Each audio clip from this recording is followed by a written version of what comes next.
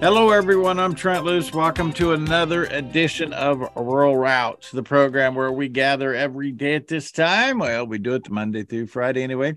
And what we do when we gather is continue to address the issues between food producers and food consumers. We're off and running in the middle of January, almost 2023. We've just gone through the full moon, and that means that Jay Trill will be showing his fangs along with Andrew Henderson. Andrew, Jay was back on stage performing in front of people. He's going to be all kinds of wound up after his Missouri Cattlemen's weekend. It was a fun weekend. It really was. It was a great weekend. So was that what day was that? So you, first of all, I'm going to say this on air. You were right about Mr. McCarthy. Yeah, very right.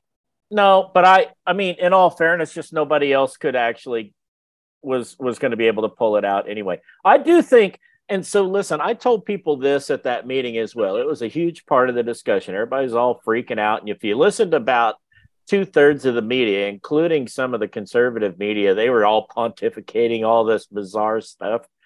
And the reality is this is just a process that plays out. It so happens that this time it played out in public. More importantly, if you're a conservative, what we really did this last weekend was unwind the speaker's power and authority about 25 or 30 years, best I can tell, all the way back to maybe Dennis Hastert era in the speaker's office. Listen, I followed it. I was glued to it. I suddenly worked out what it was all about, and those 20 patriots were amazing, in my opinion. They'll pay a horse. Especially, they're going to pay a horrible. They're going to pay a horrible penalty for that. It won't be obvious, but they will pay a big penalty for it in moving legislation for their own districts. But I'm glad they did it nonetheless. Well, listen, I have a theory about that, and I know that it's going to sound like a conspiracy theory, but I don't mind pitching in with my latest view on that. Do you know that happened at 7 minutes past midnight on the 8th? Did you? I was watching it live, but I didn't really pay attention to the mechanics of that. Right? Yeah. Well, that was late. And do you know it was a professional photographer that photographed Marjorie Taylor Greene's phone at the exact time when Donald Trump made the phone call to tell Matt Gaetz to basically what he didn't vote for McCarthy. He voted president. He voted president. Yeah. Right. But you see, that was all staged, and if you then look, this was all part of a revealing to the American public just how nefarious I think that the whole House is. And I'm going to say one thing to you: the people. It's going to be quite easy if he doesn't keep one of those promises for just a few people, one, I believe, to actually question his speakership in the future. Is that correct? Do you see that? That he's now, do you think that's true or not? Well, so I kind of have two opinions about it. Number one, is it mechanically easier for somebody to say, hey, I want to reconsider? But then you're out there on the end of that branch all by yourself, right? It's just you. And so I'm gonna throw one at you. I don't want to spend too much time on this for your benefit and for mine. I'll throw this at you.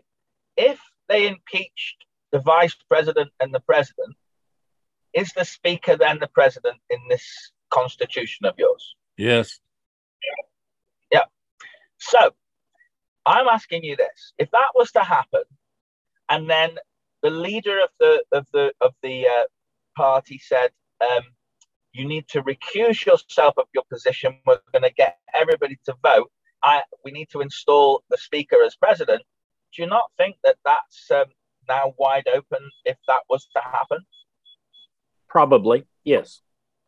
Well, that's all I want to say, because I have a feeling that there's a big plan afoot here, especially when you start to look at some of the things that happened last night with regards to what Trent and I just discussed about classified documents being found away from the vice president's secure information. And so now we're looking at a president. It's going to be pretty easy, if they want to prove that he's committed a treasonable act. Except one minor little thing. What's that? The Senate will never vote to convict in an impeachment trial. They'll take it up. There may be a trial, but there's going to be no impeachment.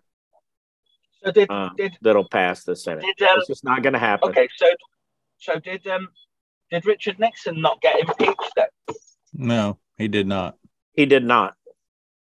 He resigned. Did Clinton get impeached, or did he resign? Clinton was also not impeached. Neither one. Nobody has been impeached since Andrew Johnson. It's the only one. Only Andrew Johnson. So he's the last person. So an impeachment of Biden is completely out of the question then. I wanted to know that. So what you're saying is that's completely out of the question. Correct. So death is not out of the question. That's true. Joe Death Biden is probably more likely to die than be impeached. I mean, he's old and he's feeble, and he might walk off the stage the wrong direction and break his neck. Wait, he also might call he also might call a Salvation Army guy his Secret Service detail. Yeah, right. Oh wait, he didn't might do that. He did that. Yeah, he did that. He did. Never mind. So what happens if it becomes so obvious that through the findings in the Andrew about the pedophilia, they're not going to impeach this guy. This guy has been in DC for 47 years. These are all colleagues or comrades. They're not going to impeach him. That's dead in the water. Wait a minute. I'm not suggesting that they do have to impeach him. I'm asking you, what happens when it becomes irrefutable that he's been involved in various crimes of mass misdemeanor, including obviously money laundering, but more than that, pedophilia? What happens when that gets proven, Trent? What will happen? Short of treason, he can't be charged with a crime. You can't criminally prosecute the president of the United States while in office. But treason, you can politically prosecute him, but you can't criminally prosecute him. So his jury, regardless of what is on the piece of paper that it says that he did, whether it's criminal, civil, IRS, et cetera, you name it, has to be dealt with by the Congress, not by the Department of Justice. And you don't think that if the information came out so obvious that he was a criminal, you don't think that the Democrats would do something about that if it became untenable that the general public really knew that he was a complete and utter criminal? You don't think the Democrats would make something happen there? You think they'd just let it carry on? Well, the question is whether or not he runs again in 2024, right?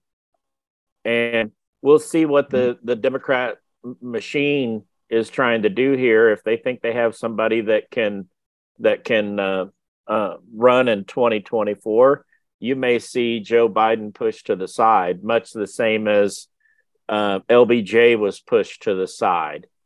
Do you think it might be that guy Jeffries? Do you think it could be Jeffries? No.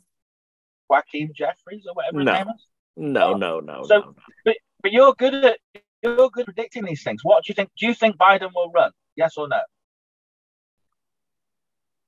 no? Best guess, I would say he is not on the ballot. Not on the final ballot. Okay. Well, I don't want to bore everybody with this. It's something I'm interested in, but we're watching from afar here, and your president is becoming a laughing stock, and it's going to get even bigger now when it all starts, especially the stuff that the White House is supposed to have done last night with this information with regards to Pfizer. The White House is up to its neck in this. So I don't understand why at some stage the Democrats won't want to distance themselves from the president. But anyway, there you go. It is a rural route. Final thing about that whole situation last week, we left out of the equation that a Democrat from Brooklyn, New York got most votes for the Speaker of the House and what we thought was a red wave. Just wanted to throw that in there before we run out of time in this segment. Back with more Rural Route. Jay Truitt, Andrew Henderson after this. Now I want to take this opportunity to talk about Lone Creek Cattle Company providing the cattlemen of the Great Plains of America with the market access to the consumer. Closer to the consumer's food dollar. That's the moral of the story. Providing the consumer a tender beef supply, a consumer that's willing to pay for a consistently tender supply, and then passing that on to you, the producer. I need to get my calves rolling, and I plan to do that next week, to be honest. We have our DNA back, and the calves are ready to roll. A $180 premium. Maybe I should wait a couple weeks. Maybe this calf thing's going to take off. It's all about generating tender beef, and all of the food supply can be found at CertifiedPiedmontese.com. Lone Creek Cattle Co. for details about you as a cattleman.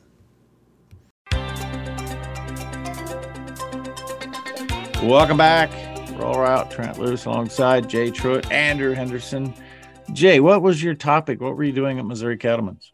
Sorry. Go on. Yeah, my part of the program initially was about just talking about the big national issues that are going to come up between Congress and the White House and how we expect things to play out for the next really 2023. And you've got the Farm Bill, you've got foreign ownership of land. We're going to see discussions about restructuring the industry, the beef industry, et cetera, et cetera. In that, I inserted things like 30 by 30 and 50 by 50, right? And some other private property and property rights issues. And then on your left hand, there was a guy who was talking about on the other hand. What was his Greg Dowd. So Greg Dowd, for people that haven't had a chance to hear Greg Dowd speak in the last 6 months or so, he's put together a presentation to talk about the big world dynamics. And it's a really complex set of slides and conversations, but the realities of it are, and at the end, he kind of brings it home over the changes that are taking place in China and the changes that are taking place where China does business around the world and how it's slowly but surely displacing the United States in dozens and dozens of countries, including in Europe. And it's one of those things that just makes you like put your hand on your head, you know, and kind of just begin to wonder what the heck, right? Well, at the same time, China's crashing. Isn't the spearhead of that what's happening in Brazil at the moment? Really, that in reality, that's the Chinese takeover of South America. Is that not really what's going on there, Jay? Maybe it may be, right. And I mean, the interesting thing, Greg actually talks about Brazil a little bit, and his perspective is he thinks the Chinese or that the Brazilians were really, really naive about allowing China in full force into their country to do a bunch of things with their infrastructure and other stuff. So I don't want to take his thunder away, but if you get a chance to go see him speak at some meeting someplace or something, take a piece of paper and set it down beside your plate or whatever, wherever you're at that banquet that day, because you're going to want to take a couple of notes. It's a fascinating conversation. And then we did a panel where he and I argued about the stuff we disagree on and agree on. And it was like actually great fun. We don't really disagree on very many things. It sounds like great fun. Is that the same Greg Dowd that you know, Trent? Is it the same man? Uh-huh. Yeah, same one. The circle's not very big, Andrew. Yeah. Trent only really knows 11 people. Yeah, right. For the record, Andrew, this is the same. He's only speaking to 3 of them. Carry on. This is the same Greg Dowd that sat down with China and agreed to sell them all of our farm commodities to create inflation in the United States. Right. Well, listen. Let's get him on. I'd like to speak to this guy because the geopolitical landscape is confusing everybody at the moment, really. Yeah. I think that's one of the most important things we need to start to understand, you know, that geopolitically, when I look at is Italy or France. There's stuff going on here which is really important that we need to understand, because it's fundamental to the freedom of the world, really. Greg has one slide in his presentation that was the best of all of them, and it's some slide. I wouldn't even know how to do this on a PowerPoint slide, but he's able to take and show the progression country by country of the countries that are impacted by China, and it's a moving map. It's like a short video almost that shows how their reach is expanding, and that slide alone will answer your question. It's scary. I don't want to look at that slide, because I've been to China 5 times, as you both know, and I only worked it out on the 5th visit what was going on. Yeah. Greg had some of those same fears, right? And again, I think Trent and I would probably disagree about whether or not it's good for us to export products to China. You have to look at what the mix of products that we're sending and why. It is a little bit concerning to me, the fact that they are taking in more agriculture imports than the United States produces now. And so you got to think about that a little bit. They alone are going to import more product than all of our exports, and we are the big dogs in the export industry if you take away the Netherlands flour business, right? You're talking about True Blue food items and things. We are the big dog on the block, and they swallow us up. I would make a prediction, without being able to really track this, either one of you, that in 2023, state legislators will spend more time talking about China-owned land and infrastructure of food than they've collectively spent in the last 50 years. Maybe so. Here's another thing to consider, though. And this is, listen, I don't want the Chinese to buy the land around me either. But there is zero interest in China at this point in operating, not operating the farms that they own. And if they do operate them, that you can't really, it's almost impossible to segregate your production out and do something unique with it. I do know a couple of people that do that. It is extremely difficult to do. I know a really large farming operation that puts their soybeans all in their own containers, and they export them directly to the country of their choosing for human consumption. They're producing food grade soybeans, but you can't just do it to the detriment of everyone else in the system. It's just a whole lot more difficult than what you think to actually do. Jay, do you not think this is a little bit bigger than this, though? For example, I was in a meeting this morning, actually, and I heard something that relates to all this. It was a guy that had a returns business for any goods that were bought in China, right? And he sold it. He happens to be my neighbor, actually, and he sold it for millions of pounds, okay? And he was telling us this morning that even though he made an absolute killing, if he sold it today, he would get double the money only 2 years later. And we all went, oh, how, why?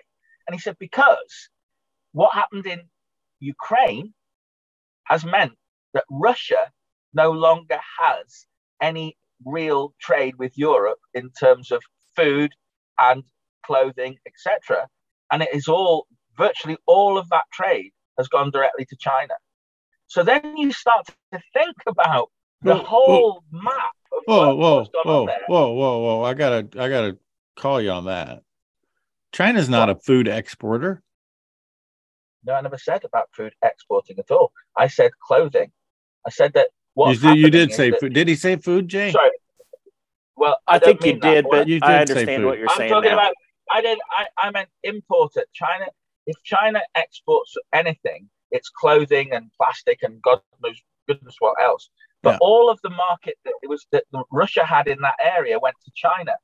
So the guy that sold the business doubled because of COVID and because of the Ukraine war. And all I'm saying to you is, what if the Chinese actually orchestrated that? Well, I think, knowing what I know about the USA, regardless of whether you're a republic or not, they completely control Washington at the moment. Simple. China does. Pardon? China does. Well, yeah. I mean, I'm not arguing that. I just want to make sure I knew what you were saying. I Because am they arguing control this. your election. The clock says we got to go. We'll be back with the second half of Rural Route. I was weighing going over time and responding to that, but we'll be back with the second half after this. Let's take a look at what's happening in the world of Protect the Harvest. Speaking of which, I haven't been on the website this week. Let's go there while we're talking. Protect the Harvest is all about empowering you, because without you empowered, we do not preserve a free and fed nation. That, at the end of the day, is what it's truly about. Taking advantage, that's a bad word, not taking advantage, creating opportunities for those that have sacrificed before us, all of the people that have been about the three objectives of Protect the Harvest: to inform, protect, and respond. You know, that's absolutely the best approach, because without informing, responding, protecting, we cannot maintain a free and fed America. If you agree with me, then go to the website, sign up for the email newsletter. Maybe you want to make a contribution. Don't forget, coming up on the 21st of January, it's that fundraiser with the Whitetails Unlimited in Springfield, Missouri. Details at protecttheharvest.com. Welcome back. Trent Loos alongside Jay Truitt in Missouri, Andrew Henderson in the UK, and now the chore boy in Annapolis, Maryland, Greg Dowd, mucking stalls. I love appropriate for this show. That's all I'm going to say. Hey. Just because you don't get invited once a month like you used to, or once a week like Jay, you got to be all angsty about it. Guys, this is the person that sold all of our food to China, causing inflation to happen across the land, and you can't afford eggs because Greg Dowd was the negotiator. He finally opened the market. So Greg, I was bragging on your presentation that you had made. And he was actually telling us all that there was somebody that knew more about things than he did, which was a first. Yeah. And it's Greg. It's Greg. There's three others. I won't tell you who those are. Well, all I was told me after I was that he was just scared. He didn't know what else to say. Yeah. Okay, Jay, let's just be honest, because you and I have known him for the longest period of time, 30 years, right? He didn't have all this knowledge until he started hanging with these West Point graduates. Now, all of a sudden, he thinks he knows more than all of us combined. Well, I'll tell you this. As soon as he started hanging around all these guys from the Department of Defense background, right, his presentation got cooler. Now he does all these fancy things in it, that before he just had, all he had was just charts, graphs. Are you saying now he relies on crutches? He didn't rely on crutches before. He just provided information. He probably stole that from the White House. We're going to find out someday that the FBI is raiding his compound there, which is basically to help him muck stalls.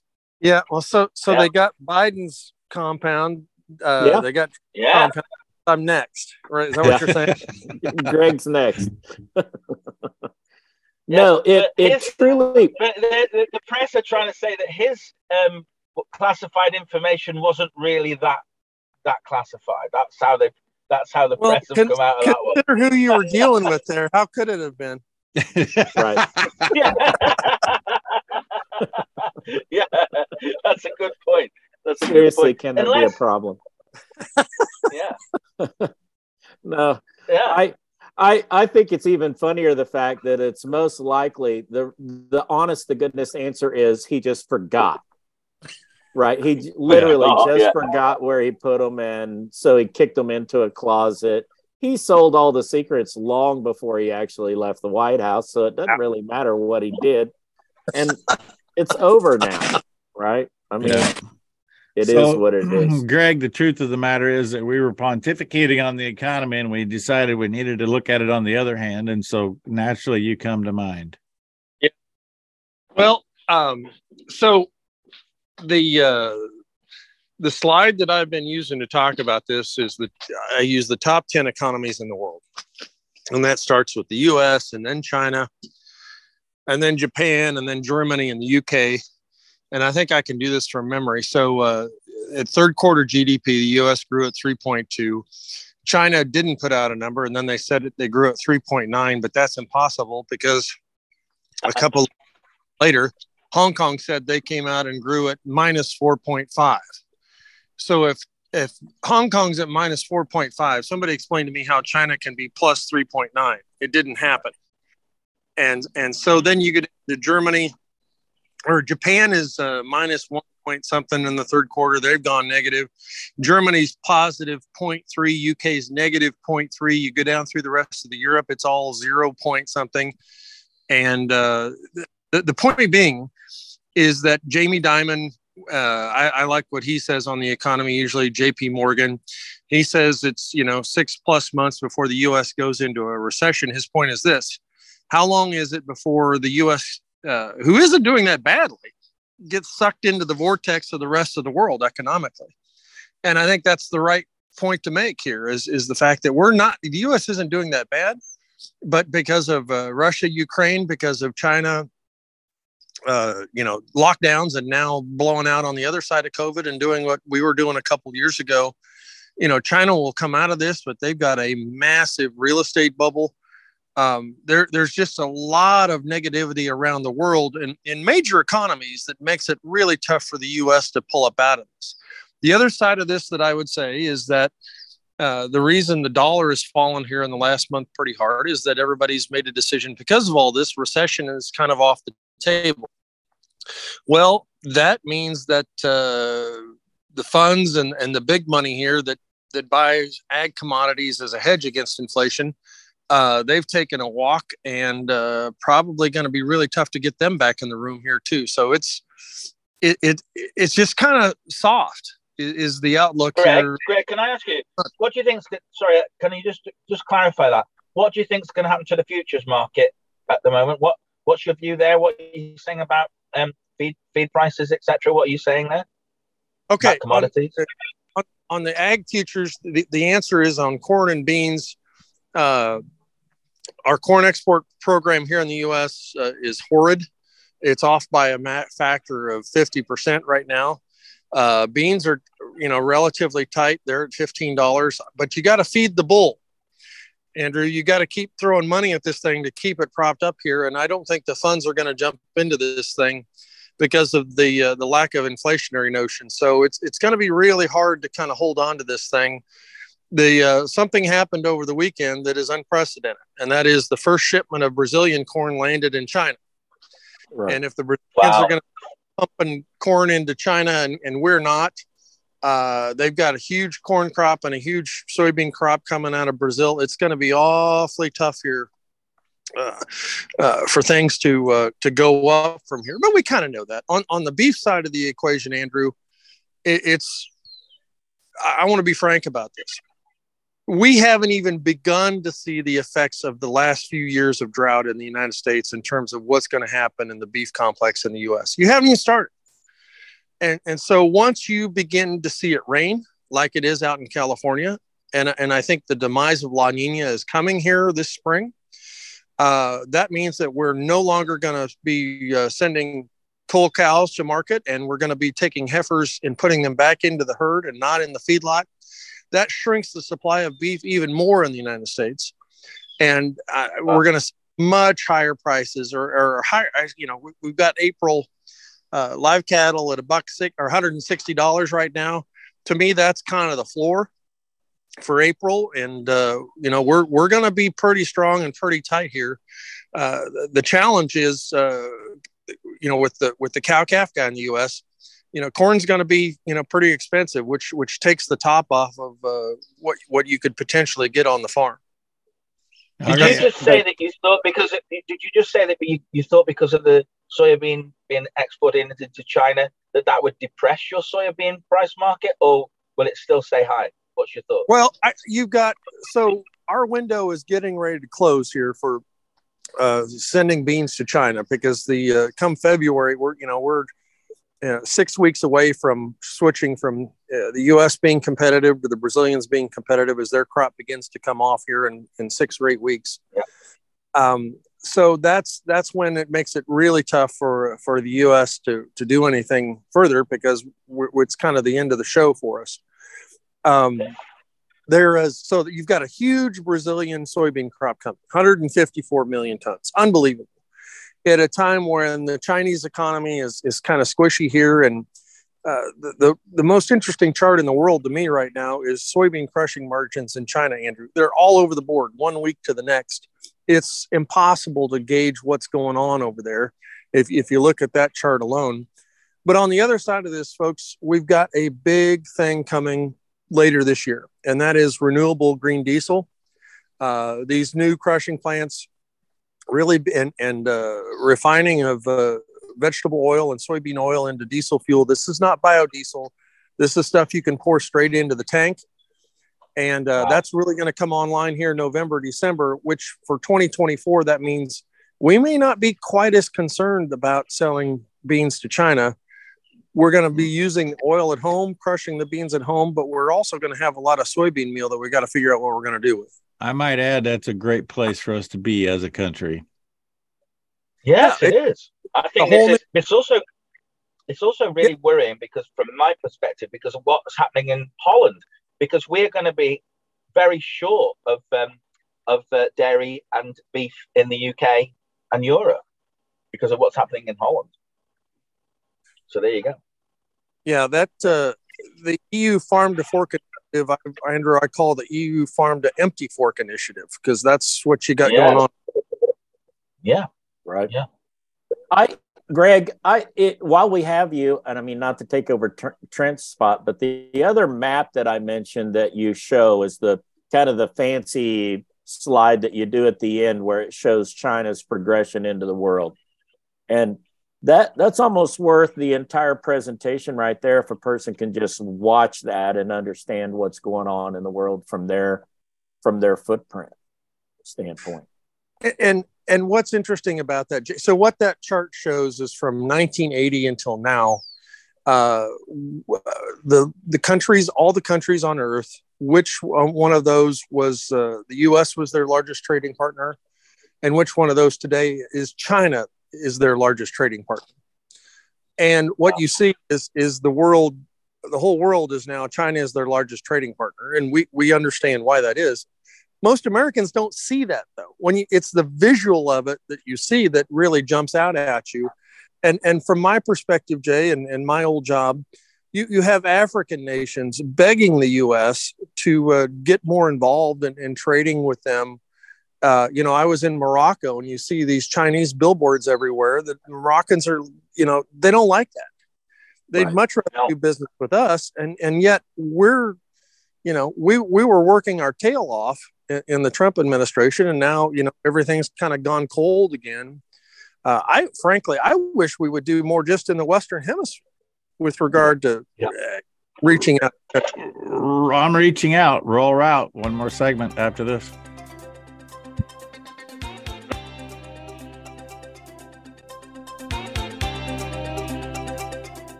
I want to remind you about High Plains Cattle Supply. Robert Farnham doing a fantastic job getting the cattlemen of the area being anywhere that you have cattle, actually, and the supplies needed, including rodent patrol.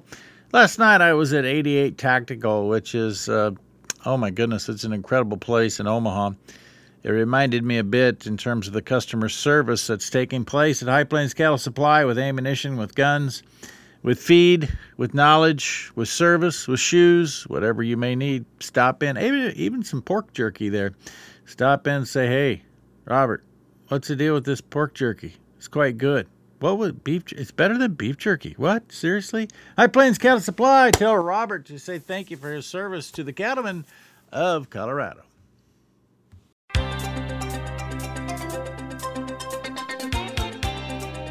Welcome back. Rural Route. Trent Loos alongside Jay Truitt, Andrew Henderson, Greg Dowd, breaking my own rules. Never have four people in the conversation. But, hey, Greg is special. We treat him special. In that I don't know whether that's a compliment or not from Trent, but anyway, carry on. I can assure you that. Hey, how's your pork supply, Greg? It's good. I got it here the other day. Just a bunch of bacon and jerky showed up on my doorstep. It's amazing. Oh, that's nice. That's wonderful. You'll have to thank that supplier when you see her. I think I just did. No, she didn't hear you. Yeah. I want to go back to something you said at the beginning, and then these guys will take this wherever it goes. How did our GDP grow by 3.2%? Everybody's struggling. How did that work? Well, that is a really funky number of, GDP is a function of consumer expenditures, investment, and government expenditures. If you remember from macroeconomics, CIG. So one of the interesting factors of all that is inventory and whether inventories are growing or depleted. And, in the third quarter, typically think about it this way, your inventories are growing because you're getting ready for the Christmas holiday and things like that. So if you really dig into those numbers, there's some positives in those numbers. There are things that aren't really looking that great. And when you look at things like real estate, et cetera. So, if I talk to my peers in agriculture, the word they use all the time is demand destruction. And in other words, you've priced things too high and people can't afford them anymore. That's going on around the world more than it is here in the United States. But it's really difficult to see how the U.S. economy is going to, I don't think we're going to falter that far. I don't think we're going to be that much in the negative, but it's really going to be difficult to grow at 3% this year, I think. And I think most people agree with that. Well, hang on. Don't you think that that's partly due to the fact that you're borrowing, $1.7, $1.9 trillion, and that you can buy an awful lot of vaccines and create an awful lot of business through federal spending? I mean, is it real growth? Because I was looking at figures the other day that suggest that you've lost nearly 300,000 full-time jobs already. Yeah, but let me just insert as well, though. If you look at what consumer borrowing was over the third and fourth quarter in the United States, it may make that $1.7 trillion number that the federal government spent look like chicken feed at the end of the day. Wow. That is right. The government side of this in the United States, guys, is just very minor. It doesn't really move the needle very much, but Jay is exactly right. The question is, how much more home equity and credit card debt can these guys run up before the rope gets tight, and that's the end of it? Yeah. Well, listen, yesterday, are you all aware what happened in Switzerland yesterday? I am not. No. The Swiss bank announced its biggest loss ever at an annual loss of 146 billion pounds equivalent, or euros equivalent. And then most of that debt, do you know where it was? No. The United States of America. Huh. Just thought Not you surprised. should know that. And that has sent alarm bells throughout the European markets over the last 24 hours. Because for a bank to lose that amount of money, it's frightening. Well, if you get on the wrong side of a currency trade here, that's where you can really get yourself in trouble as a central bank. Right. Yeah. Yeah. Well, half of that was a guy named Sam Freud Bankhead or something like that. So yeah. Sam Freud Bankhead. Goodness me. I want to bring up two other things, Greg, because as short term, I'm talking about farm challenges. Short term, labor all the way through the food system is the challenge in continuing to expand or even maintain where we're at. Longer term, we see the federal government through the Bureau of Land Management acquiring another 10,000 acres of land in Montana last week. We continue to see outside interests buying land, putting land values at a place where everyday farmers and ranchers just simply can't buy it and make it work at the cost that it is. That short term and long term is what I see really putting us at a disadvantage in food production. Yeah, no, you're right, Trent. In fact, if you look at Iowa, what's going on here recently, there have been some no sales on land. Folks really beginning to cool their heels on all this. But Trent, I'll tell you something just personally. My operating note for the cattle operation in Kansas is now 7.75% on borrowed or some purchased bred heifers. Yeah. Maybe I need a new banker, but my point is this: at that interest rate, that's going to do a lot of cooling. Yeah, I see. I actually think that's the factor that cools that market off. When you sit and look at some guy that's doing a lease, it's not going to be long before John Deere and Case and all those people are passing those same rates along. That gets built into their lease, and so a guy looks at his operating note, which includes leases, right? And he turns around and he's trying to pay for that operating note. And all of a sudden it's 2 or 2.5 points higher than what he was paying just a couple of 3 years ago. That's real. We don't make 2.5% most of the time in agriculture. That's right. There are going to be some pretty frank conversations between bankers and some of these farmers this spring when that operating note begins to take place. Okay, but doesn't all of that accelerate what I was talking about? That means that out of country or out of farm country, for sure, interests that don't need to borrow money will continue to buy land, continuing to push it higher and not have the bearing of interest on it. Yeah. If you believe that's really driving it, or what's really driving land values is the fact that it's the 80 acres of the quarter next door that comes up once in a lifetime, and all of the guys next to it decide to have it. Well, the only thing is, though, Greg, don't you think, though, that people, man's hierarchy of needs is that food is pretty high on the list. I've got a feeling that maybe farming will be able to stand some of these interest increases because food will get more and more expensive in the short to medium term. Well, that's right, Andrew. One of the things that the reason that these prices have gone is commodity prices have gone up, and farmers are betting to come a little bit that we're going to take advantage of this opportunity. It's anybody a student of the 80s? This little different exactly.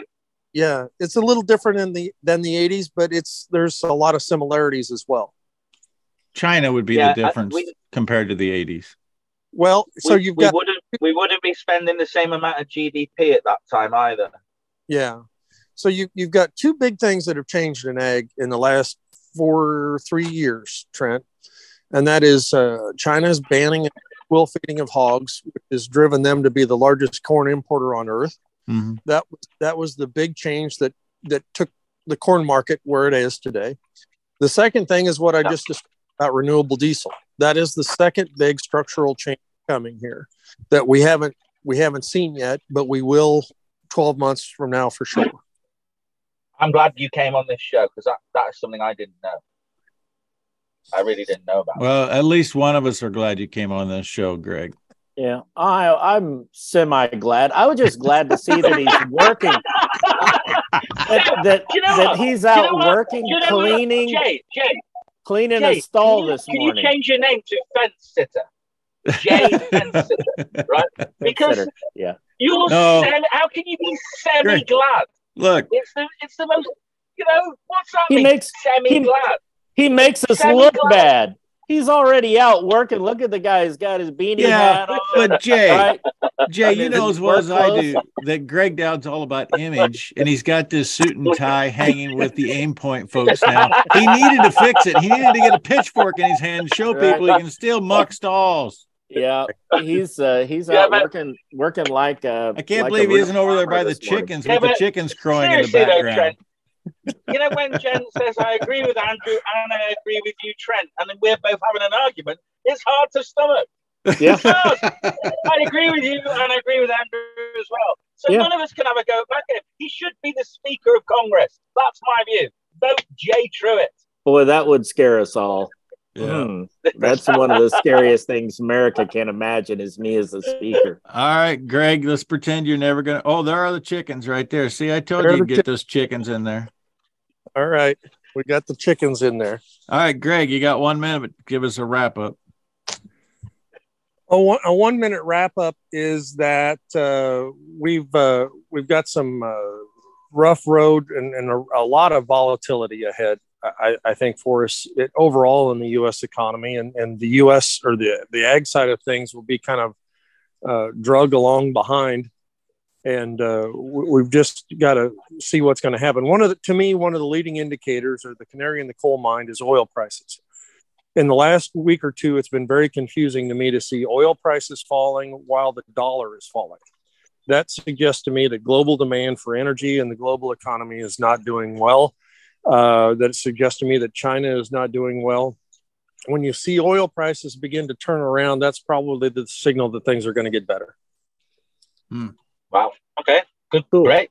All right. Well, Andrew, you said I wish we could get Greg Dowd on here one day. We made it happen. So it's all good. Yeah. Okay. Next week, I want to Epstein. Can you get him on, please? No. Invite him on. You probably can if you knew the right number. That'll do it. We're out of here. gonna be No, very- no I'm more gonna say, Epstein I'm very Island upset. discussions. We've successfully No, but I'm journeyed. I want to see how Jay agrees with what I and you say, as well as what Epstein says. Yeah. We've Same time. successfully journeyed down the road connecting food producers to food consumers. For Greg Dowd, Jay Truitt, Andrew Henderson, I'm Trent Lewis, reminding you that all roads do lead to a muck-free stall on a rural route. Cheers, everyone.